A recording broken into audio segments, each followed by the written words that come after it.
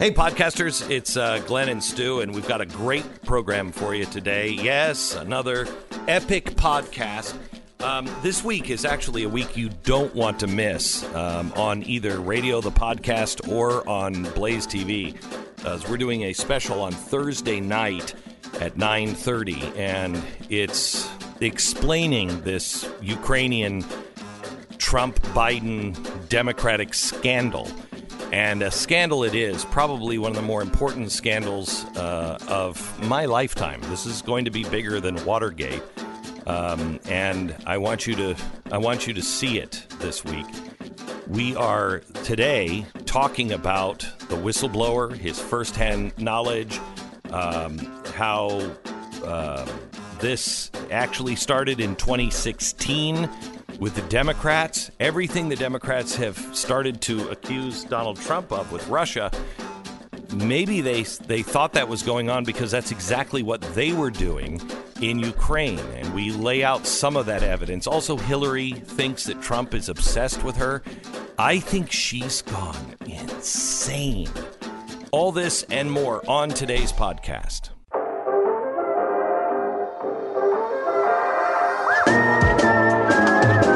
You're listening to the best of the Glenn Beck program.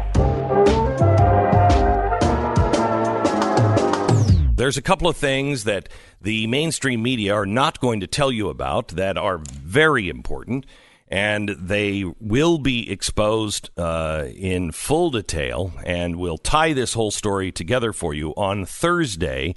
Please subscribe to The Blaze right now. Your subscription to The Blaze allows us to spend the money to do the investigative reporting that we're doing now and tie all these things together. And I can't tell you how critical your subscription is to The Blaze. If you're already a subscriber, thank you so much. And if you'd like to become one, we'll give you $10 off your yearly subscription now at blazetv.com/Glenn.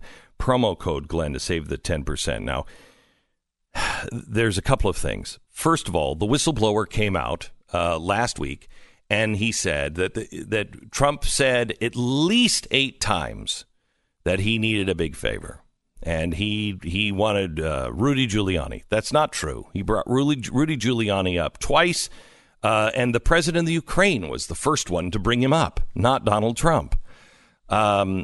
He also said that... what was the other one that was just debunked this weekend? I mean, this is a central part of the whistleblower complaint, which is to say that, yes. Look, there is this particular transcript of this call was hidden.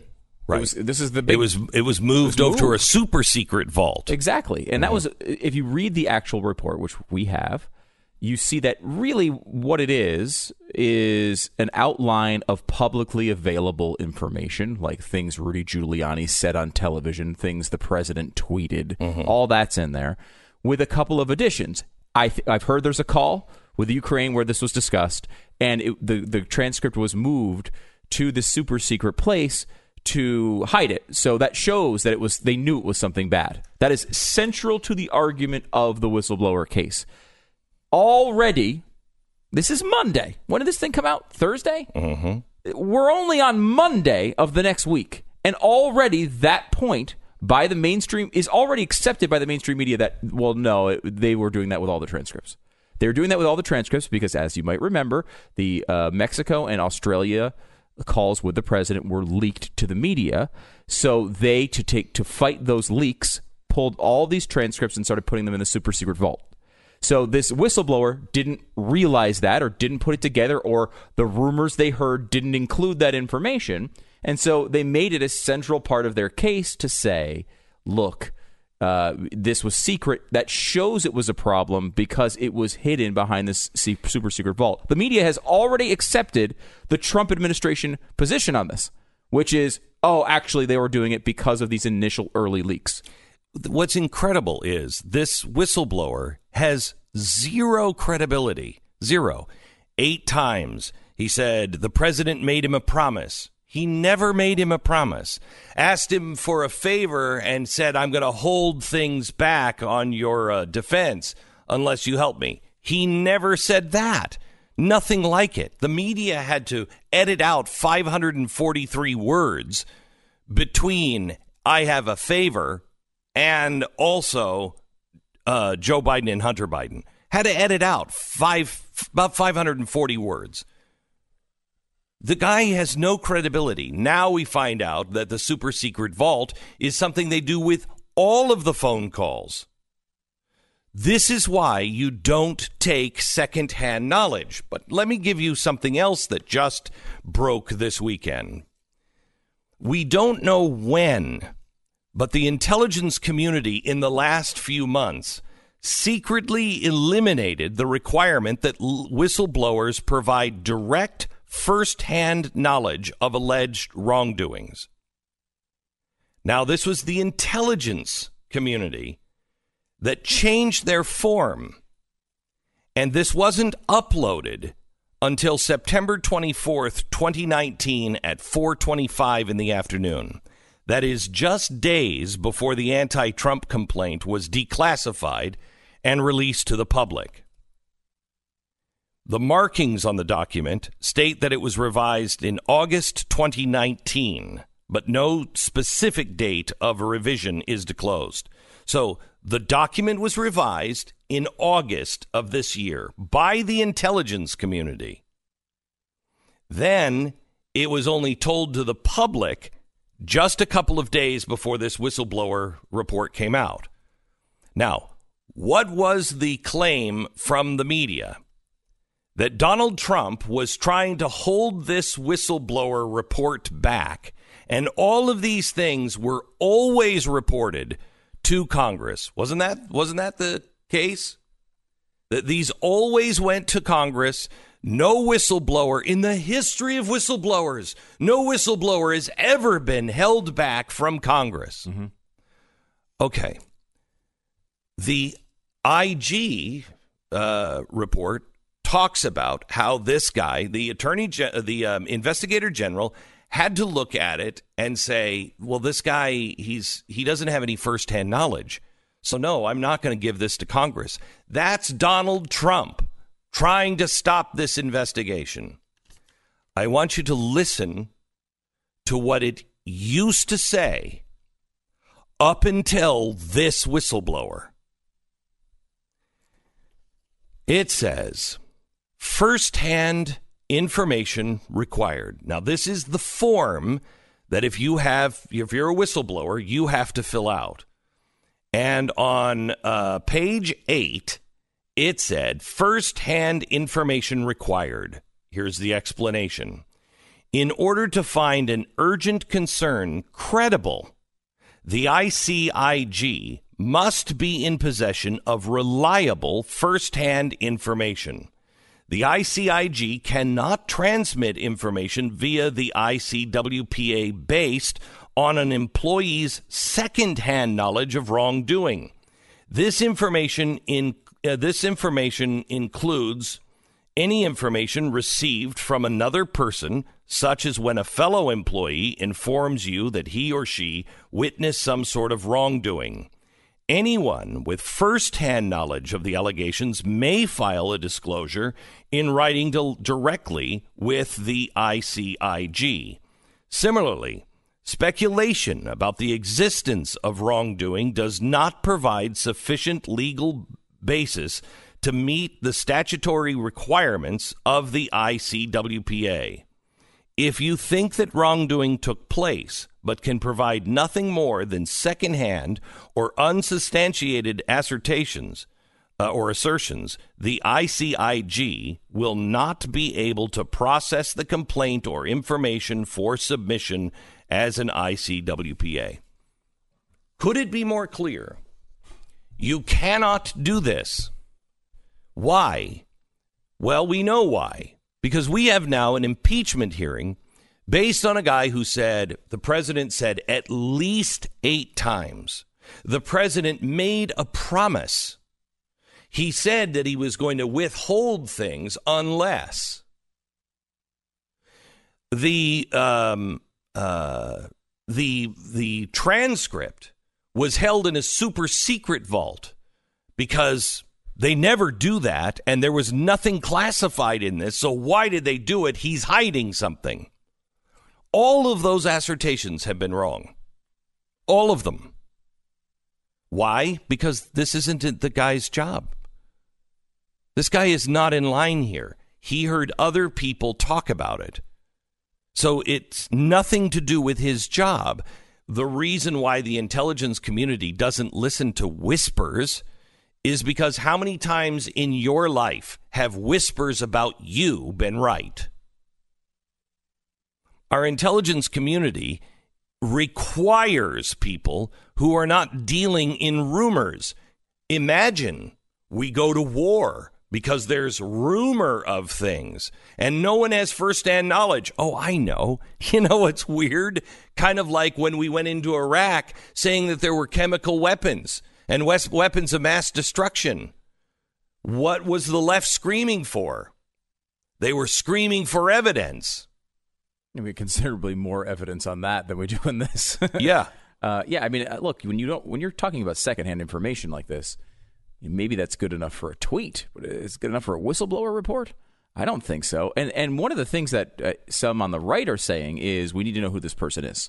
We need to interview them. We need to know what they know. No, that's blah, putting blah, blah, him in danger. The president might kill him. Right. Yeah, they are. Well, by the way, that was reported by, I think, 60 Minutes, that the whistleblower is getting death threats, and that's why they're under witness protection. Seems like the whistleblower's own attorney is disagreeing with that and calling out 60 Minutes on that leak.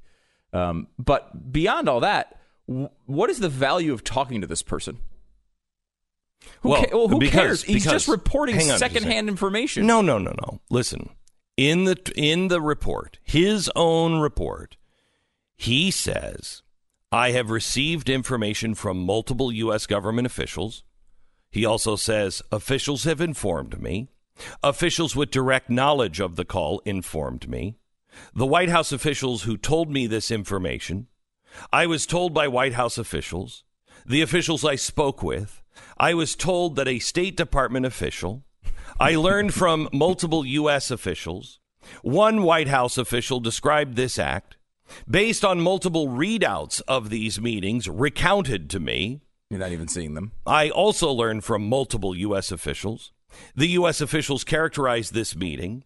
Multiple U.S. officials told me. I learned from U.S. officials. I also learned from a U.S. official. Several U.S. officials told me. I heard from multiple U.S. officials, and multiple U.S. officials told me. So he only says that I don't know anything myself. Right. So is it digging for the sources? Is that the value of talking to this person? No, there's no reason to talk to this person. There's no reason to listen to this person. The only reason why we know this story is because, and if you want talk about deep state, then the intelligence community should stop doing these things. If you don't want people thinking there's a deep state, then the intelligence community should stop in the cover of night sometime in August of 2019. That's just about a month and a half ago. Sometime in August, they changed the whistleblower requirements. Now, I just read that paragraph to you about how you cannot be giving secondhand. Now, it just says, question 3, I know about the information I'm disclosing here, and you check the box. I have direct and personal knowledge, or I heard about it from others. Why would you change that? Why would you change that? Unless you're just trying to get rumors out, which is weird because that's what the Democrats did with the Russia file. And everybody said, we've got to impeach him right away. And then there was an investigation. And what turned out? Nothing. This is the same story over and over and over again. And somebody needs to pay a price. The best of the Glenn Beck program.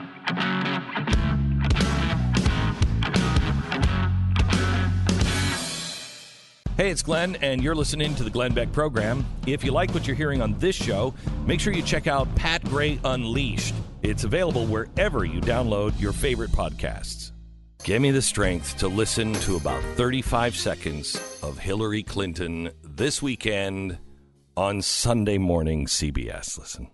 I believe he knows he's an illegitimate president. He knows that there were a bunch of different reasons why the election turned out the way it did. And I take responsibility for those parts of it that I should. But, Jane, it was like applying for a job and getting 66 million letters of recommendation and losing to a corrupt human tornado. And so I know that he knows that this wasn't on the level. I don't know that we'll ever know everything that happened, but clearly we know a lot and are learning more every day, and history will probably sort it all out. So, of course, he's obsessed with me, and I believe that it's a guilty conscience in so much as he has a conscience. He doesn't think of you, Hillary. He doesn't. When he obsesses over the election, it's not about Hillary Clinton. It's about the corruption of the Democrats and the way they played. He's not... Hillary, you were the worst candidate in my lifetime and maybe in several Beck generations. I mean, my shoe could have beaten you. There's no mystery here. Yeah, that's why you lost. That's why she lost. She's horrible. She was horrible. Further than I've heard her go, though. She's saying the election was not legitimate. Remember the big complaint before the election was that Donald Trump was going to say it wasn't legitimate? Yes. Do you remember this? Yes. Do you remember how the press spent weeks talking about what a scary thing it was that one of a major presidential candidates would dare say that if they lost, the other side cheated. Yeah. Right? Yeah. That's what she's saying. Well, she's saying, we don't know how, but we think he cheated. That's not how you accuse someone of a major crime. What was the deal with the media? They're claiming that the birth certificate stuff claimed that he was an illegitimate president. Well, yeah, that's exactly what it was. And you had a problem with it. And that's why we didn't report on it. I mean, we did our homework on it, and we found it to be a valid birth certificate. But those people who kept going with the non-valid birth certificate, look, it could have been changed. I bet it was CIA that changed it. Good God. They're doing the same thing. This is just their birth certificate thing. But here's the problem. With the birth certificate, the president could have solved that right away. He could have released that thing right away. But it helped Obama. It helped him. Because it made anybody who was opposed to him, they could throw him into birther categories where I wasn't a birther, you weren't a birther, but we were birthers. Right. It was a handy way to demean his enemies. Correct. Okay, so that's why they kept that thing going for as long as they did. Now, what are they doing here? With the birth certificate, it was Obama's prerogative to release that certificate whenever he wanted. Okay, he held it back.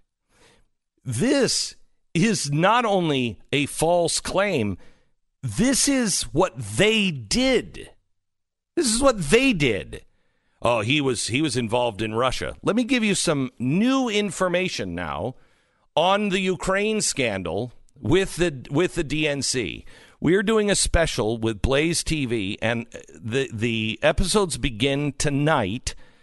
Tonight, we're talking to you about what you need to know, what your questions are, because I want to make sure that on Thursday this special hits everything that it needs to hit. On Tuesday, we're going into Biden and Ukraine. On Wednesday, Biden and China. Then on Thursday, we'll do a special behind the scenes at 5 o'clock. And then Thursday night at 8:30 Central Time, 9:30 Eastern, we're going to do a special, Ukraine, the Democrats, Russia. Now, why are we calling it the Democrats, Russia? When John Solomon was doing his research on the Russian collusion story, about a year and a half ago, he had gone over to the Ukraine because some of the information was coming from the Ukraine. And so when he's looking at it, he was asking for the Ukrainians to help. Did it come from you? Where was it? Were the Democrats involved? So he was satisfied that Donald Trump was not involved with Russia and that he had not colluded with Russia to get dirt on Hillary Clinton. The last thing that this source in Ukraine said to John Solomon was when John said, okay, so there's really nothing to see here.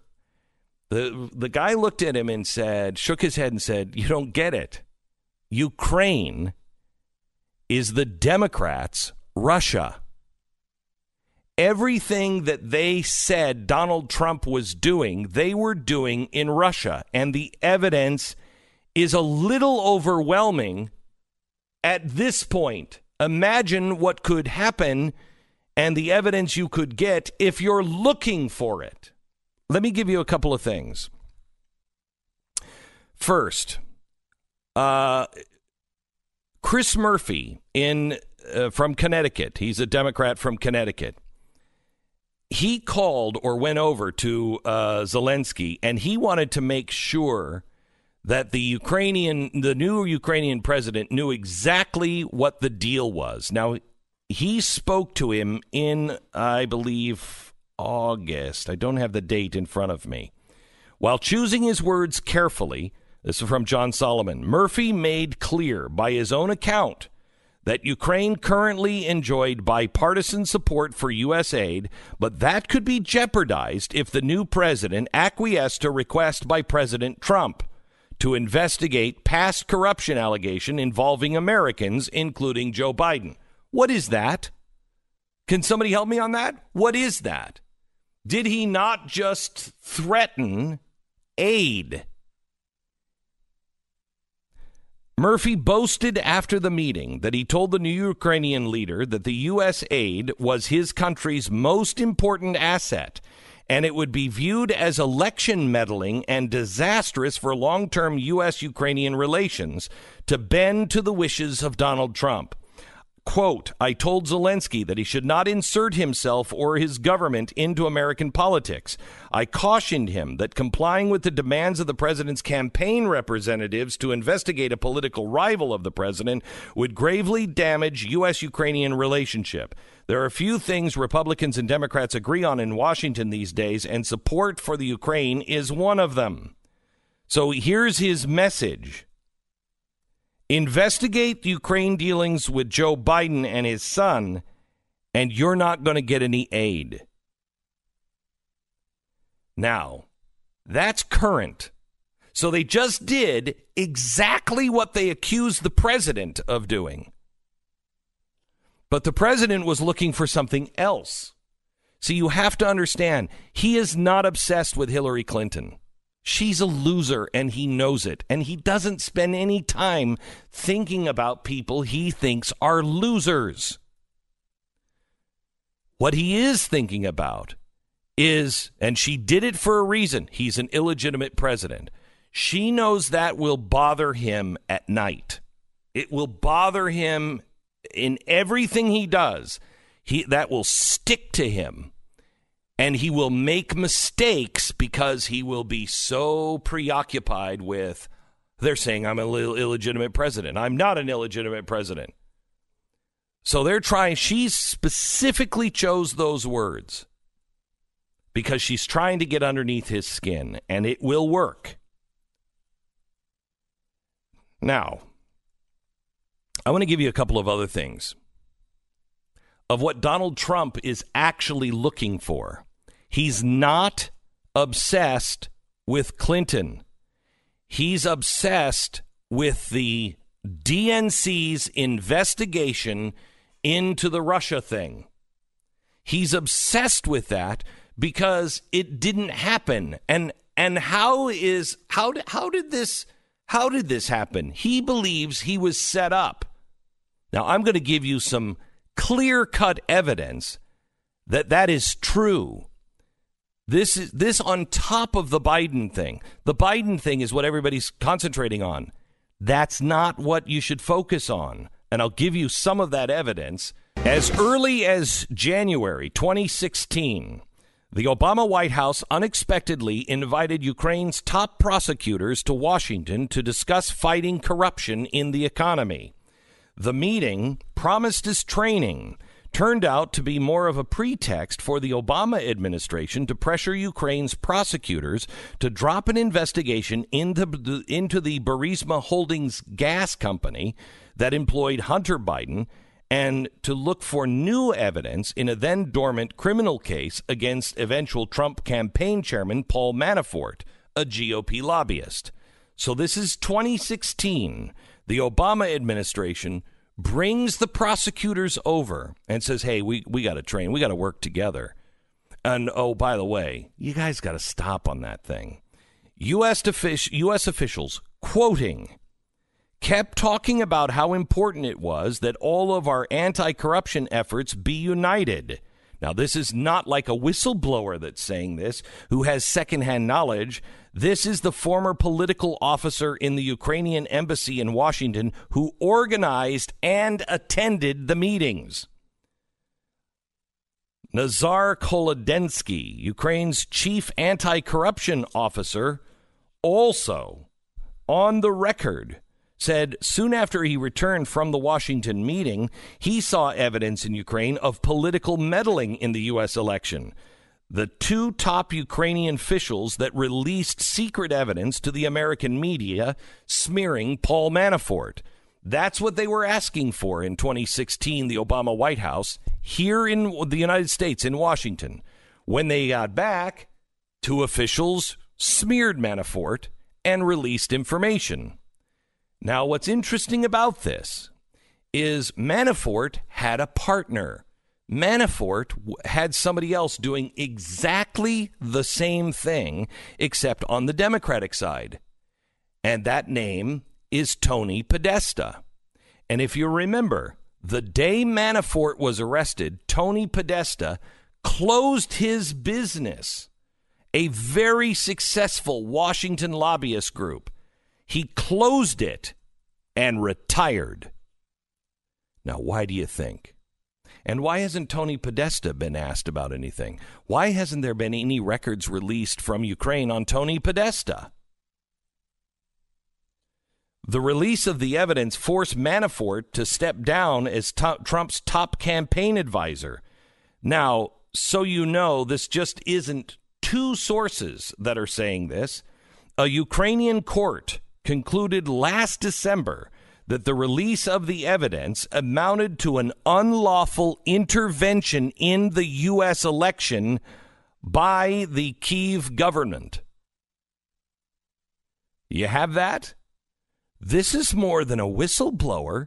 This is the courts in the Ukraine saying that two members of the government were engaged in unlawful intervention in the U.S. election. Who was that benefiting? That was benefiting Hillary Clinton. Who asked them to do it? It was the Obama administration. Shortly after the Ukrainian prosecutors returned from their Washington meeting, a new round of Democratic pressure was then exerted on Ukraine, this time via the embassy in Washington. Valery Chally, I don't know how to pronounce the first name. He's the Ukrainian ambassador to the United States, confirmed in a statement issued by his office that in March 2016, a contractor for the Democratic National Committee pressed his embassy to try to find any Russian dirt on Trump and Manafort that might reside in Ukraine's intelligence files. The DNC contractor also asked the ambassador's team to try to persuade Ukraine's president, Petro Poroshenko, to make a statement disparaging Manafort when the Ukrainian leader visited the United States during the 2016 election. The ambassador said his embassy rebuffed both requests because it recognized they were improper efforts to get a foreign government to try to influence the election against Trump and for Hillary Clinton. It's easy to see everything that the Democrats accused Donald Trump of doing with Russia, they themselves were doing in Ukraine. This is without a government investigation. This is just good reporting. Nellie Orr, the wife of senior U.S. Justice Department official Bruce Orr, who we know played a role, worked in 2016 as a contractor for Fusion GPS, the same Hillary Clinton-funded opposition firm that hired Christopher Steele, the British spy who wrote the now-debunked dossier linking Trump to Russia. Okay, so Nellie Orr was the one who was giving the Fusion GPS stuff into the federal government through her husband. And that got to the Justice Department, the FBI. They started an investigation. Then they leaked it to the press, blah, blah, blah. She has now testified to Congress that some of the dirt she found on Trump during her 2016 election opposition research came from a Ukrainian parliamentary member. She also said she eventually took the information to the FBI through her husband. Another way Ukraine got inserted into the election. So pressure, opposition research, all part of the Democrats' playbook on Ukraine long before Trump ever called Zelensky this summer. And as I pointed out in the article here with John Solomon, Chris Murphy from Connecticut is still using that political pressure to influence elections in the United States through Ukraine. This is much, much bigger than Joe Biden. That is a big part, but honestly, a minor role on why you should care. This is the Democratic National Committee using another intelligence service to influence our elections. More on this, the special this Thursday, blazetv.com/Glenn. Sign up now. This is the best of the Glenn Beck program.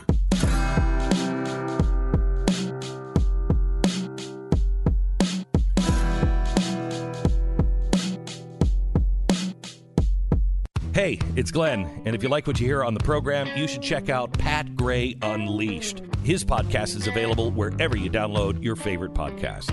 Hi, it's Glenn. If you're a subscriber to the podcast, can you do us a favor and rate us on iTunes? If you're not a subscriber, become one today and listen on your own time. You can subscribe on iTunes. Thanks. Michael Rectenwald is somebody I met, about 6 months ago, and I didn't know what to think of the guy.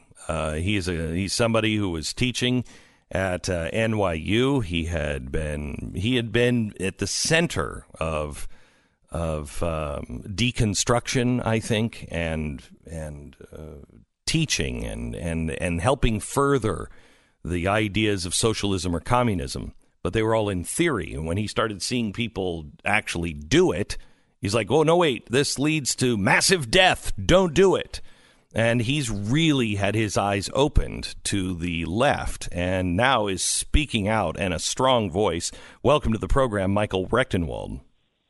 Hi, Glenn. Thanks for having me. Good morning. Hey, I want to congratulations on your book. It's called Google Archipelago, The Digital Gulag and the Simulation of Freedom. I want to start there, Michael. What do you mean by the simulation of freedom?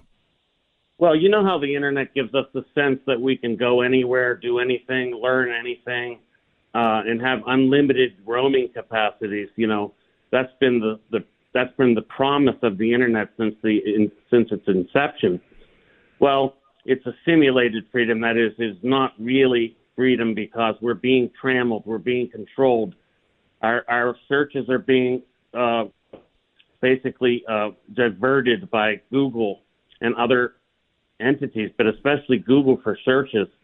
So in effect, we don't have the unlimited freedom that we think. We're actually being controlled to a great extent by virtue of the algorithms that Google has instituted. If you're by a computer right now, go to google.com and just type in your search box just the letter A. Stu, you doing it? What comes up first? Amazon. Amazon. Do you know why Amazon is coming up first? You would think because, well, everybody's searching for Amazon. What are you searching for Amazon for? How about just going to Amazon.com? Why go to Google.com to find Amazon.com? Right? Mm-hmm. Okay. Right. Why is it coming up first? Because it's their biggest financial partner is Amazon. Right. And so whether you're being manipulated because of financial reasons that you don't understand or for political or social reasons, you are being manipulated. Indeed. So Michael, you talk about new knowledge, and before we get into that with capital letters, there is new knowledge going around, and it is, that there is no difference, that men can have babies. That's new knowledge. Right. Show how we're being manipulated on that. Well, I mean, if you type, for example, you just talked about a Google search. If you type in men can, just type in men can. Do that you'll now. See the amazing results that you'll get. What is what Google is attempting to do in their worldview is really all demonstrated almost instantly by virtue of this search. Show me what it says. Has this been exposed? You don't have it? Do you have it? Men can? Let's see. It says men can have periods is the number one. Okay. Yes. Men can have babies. Men can have babies now. Men can think about nothing. Men can get pregnant. Okay. Now, go search for women can, right? There, by the way. What's that? Yeah, you have to have a space. Yep. Now search for women can. Women can. Michael, tell me the significance of what he just found with men can. Well, I mean, it's just, so one of the things that Google is about is that they are trying to break down what I call social ontologies. And that is, the basic structure or infrastructure of our social order. Men and women, for example, are the basic constituents of a family, for a reproductive family. Well, they don't want the family to exist. One of the major arguments of this book is that Google is a leftist authoritarian outfit, and they are trying to abolish the family, and that is one of the main constituents that stands between corporate state power and the individual. That's quite a statement. That's a real statement to make, that they're trying to abolish the family. Why would they want to do that? Because it suits their interests. Their interests are to have no mitigating force between them and the state, or the corporate state, as it were, because they are really state actors, as I've shown in the book. All right, now search for women can. Do you have that still? Yes, women can gives you, women can do it. Women can vote. Women can do anything. Women can fly, which, if true, I'm going to the airlines right away and trying to oppose that. And then women can be drafted is the last one. But the first four are very positive. That women can fly. What person is searching for women can fly? Right. Nobody's searching for that. Now, you talk, and this is something also that our podcast just from over the weekend with Robert Epstein, he was saying that it's not necessarily the search results. It's the drop-down box that makes a huge impact before the search results even get there. Can you explain that? Right. Yeah, it's the algorithms are actually determining what free search results that you're going to get. In other words, they're leading you into certain results by virtue of suggesting, filling in the blanks of what you are searching for, and giving you the answer for what you're searching for before you even complete the search. And this has a great deal. People often just drop down on the box instead of completing their search by typing. They prefer to let the algorithm fill it in for them. The algorithm fills it in and diverts them into the channel that Google would have you go in.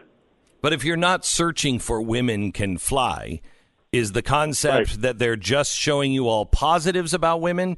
Or absolutely. Okay. Yes, they have this thing called algorithmic unfairness. Okay. Now, that's their definition of it. What they mean by algorithmic unfairness is unfairness in the world. They're not talking about their algorithms being unfair. They're saying that there is an unfairness built into the reality, and that they attempt purposefully to change that unfairness by virtue of altering the results that they give you for your searches to reflect the way the world should be rather than the way it actually is.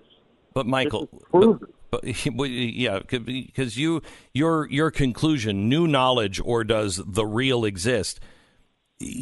nothing in the men's drop-down box. Men can have periods. Men can have babies. Those aren't true. That's right. So they're not true, but they want them to be true. They want these things to be true because they are trying to disestablish our stable social ontologies. They are attempting to eradicate any barriers that stand between corporate state power and the individual. Okay, so family is the main one. I mean, Karl Marx in 1848 with Engels in the Communist Manifesto, one of the 10 points in the platform was to abolish the family. This goes back hundreds of years now. And there is no question that Google has interest in the abolition of the social ontologies that lead to the family. So, because of the policies inside the company that make it very apparent, and their algorithmic biases that are facing outward to the public that make it very apparent. You talk about new knowledge, and we've talked about new knowledge being, women can fly and men can have periods, but right. New knowledge is capitalized, capital N, capital K. What is right. new knowledge? There's a company called newknowledge.com that bills themselves as a disinformation agent, as the leading disinformation agent on the web. Now, as we've seen with the affair that's going on in terms of the Ukraine issue, anytime they're saying one thing, it's really the opposite. New Knowledge claims to be the main source for uncovering the Russian bots that were colluding to help Donald Trump win the 2016 election. Well, after they submitted their report to the Senate Intelligence Committee, they then went on in the 2017 election to simulate Russian bots themselves to support the candidacy of Roy Moore in order to make it look like the Russians were behind his candidacy. So they create reality. Then they spread this news, quote-unquote news, to the news outlets saying that this was happening. They were producing the reality that they were having reporters report on. This is what's going on. This is what New Knowledge is. It's the creation of a simulated reality and then the reporting on it by news outlets. This is unbelievable, Michael. I was at a friend's house on Saturday, and I walk in and they said, Alexa, living room lights. Right. And I said, dear God, no, you don't have Alexa all throughout everything in your life. Yeah, we love it. I said, do you have Nest too? Yeah, we love it. And I said, that's great. And I tried to talk to him about, you got to stop that. Don't feed that any more information. Right. Can you explain to the person who says, but I love this. I don't have anything to hide. As he said, Glenn, if they're coming for me, they're out of everybody else. Right. So what do There's a couple things to say about that. First of all, Alexa has been shown to be a biased virtual assistant. It is collecting information that leads you to certain conclusions that they want you to draw. So the information is already tilted. Alexa is based on tilted algorithms, just like Google search engine is. Secondly, Alexa is recording your conversations. And with the development of HARPA, the Health Advanced Research Project Agency, which is an analog of DARPA, is to be an analog of DARPA, this data will be collected, collated, and sent to a central database in order to be interpreted to decide upon certain things about your life. For example, whether you can own a gun. And it's not just Alexa, it's Google Home, it's the Google Watch, and it's your television if it's a certain brand, and I won't mention it. No, mention it. Go ahead, mention it. It's Samsung. Samsung televisions have been shown to be recording conversations. So, and soon it could be a refrigerator. If the Internet of Things becomes what it's vaunted to be, That is, any appliance in your home, any appliance. I'm talking a washing machine. I'm talking hair dryers, everything. Hair dryer, a microwave. I'm looking around my apartment here. A refrigerator, blender, television, radio, anything that plugs in and has a chip. Right. Anything that could be chipified, then will be in this new Internet of Things, which is IoT, as they call it, the smartification of everything. This smartification of everything is basically the circumvention of what it is. It's the surrounding of yourself with intelligent machinery, which is in effect a way to fence yourself in to be surveilled upon, to have all the data in your home recorded and sent to central agencies, to have it collated, et cetera, et cetera. It's a very, very scary proposition. So in the book, I say, I'm sorry. Go ahead. In the book, in Google Archipelago, I say that soon everything that's happening outside of the home will be recorded and tracked and traced, and much of what goes on inside of the home as well, thanks to this Internet of Things, the smartification of everything. Google Archipelago is the name of the book with Michael Rectenwald. More in just a second. Let me just say this. A lot of Germans said at first, no, it's just like the Boy Scouts. It's just like the Boy Scouts. The Hitler Youth, yes, it's about Hitler and stuff, but they do a lot of good things, and my kids get out and they get fresh air and everything else. Well, eventually those kids were taught to report on their parents. You don't need the kids to do it. Now your blender will do it. Your TV. Google is doing it. Nest is doing it. The Blaze Radio Network. On demand.